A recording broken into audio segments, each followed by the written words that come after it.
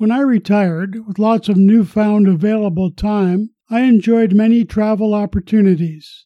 This podcast may encourage you to visit, revisit, or experience virtual armchair travel, learning about exciting new venues. Travel is an excellent vehicle for lifelong learning.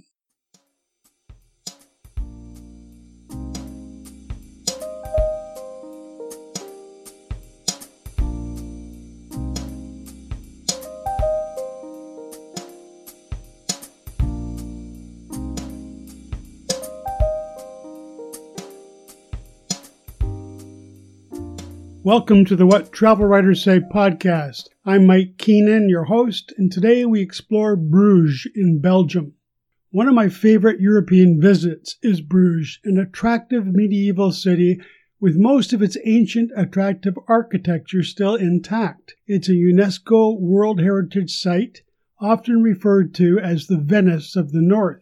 It's also the largest city of the province of West Flanders in the Flemish region and its capital, located in northwest of the country. I enjoy walking along the many canals that crisscross the city, the main ring of which enclose the historic center, where one walks on cobbled streets and views eye-catching gabled houses that cast wavy reflections back onto the omnipresent water. It's a relaxing place where one slows down to absorb the exquisite surroundings. Bruges was a major commercial center for the wool industry in the 11th century, and by the late 13th century the main link to Mediterranean trade.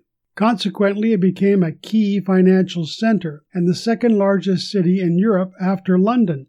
In 1309, the Bourse, or stock exchange, opened, making Bruges the most stylish money market in the area.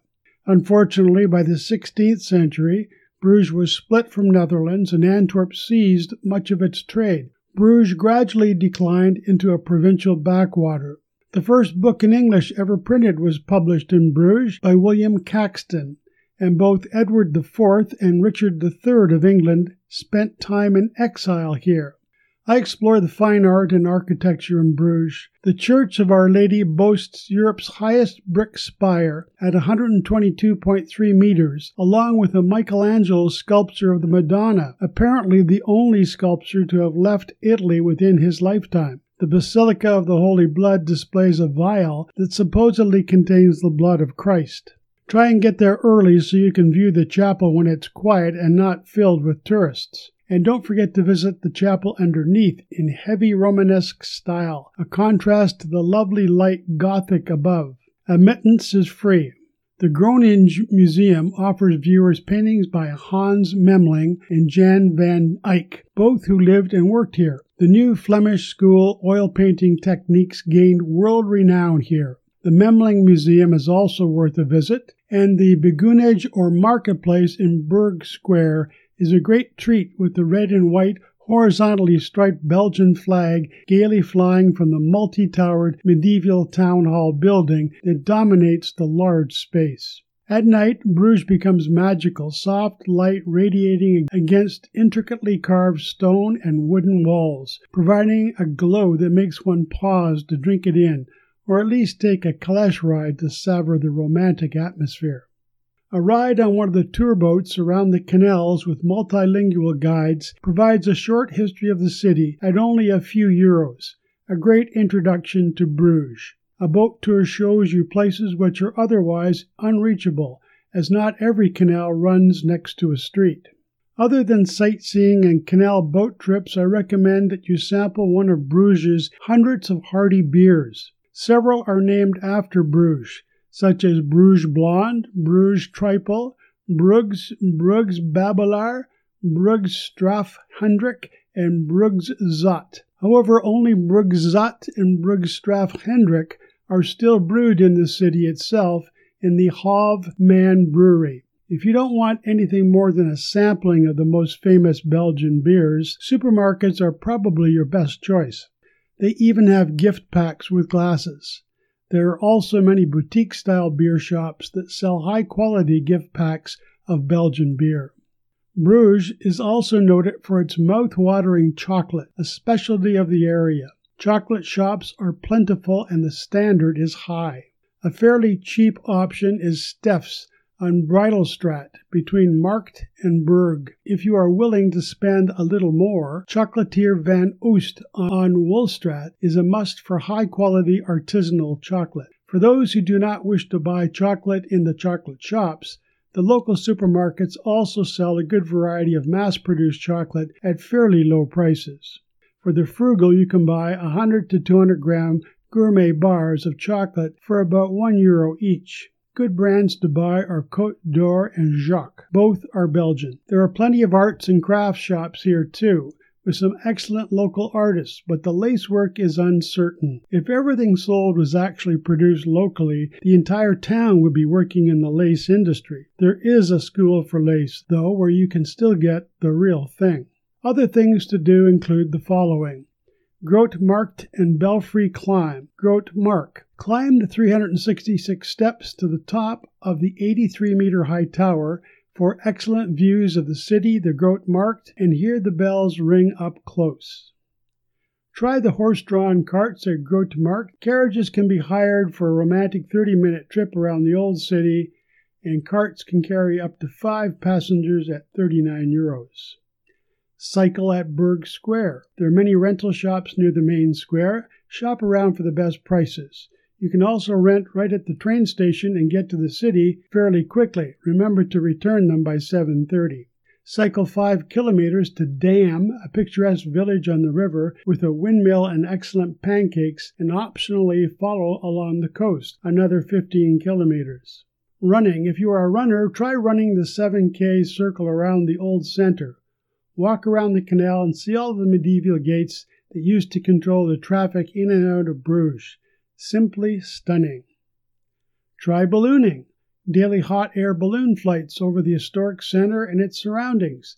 The best way to enjoy the romance of Bruges and its stunning views might be from a few hundred meters up in a balloon basket at around €170. In Bruges, a 2008 film from Oscar-winning director Martin McDonagh, starring Colin Farrell and Brendan Gleeson, is set almost entirely in Bruges. The city's major landmarks and history are mentioned repeatedly throughout the film.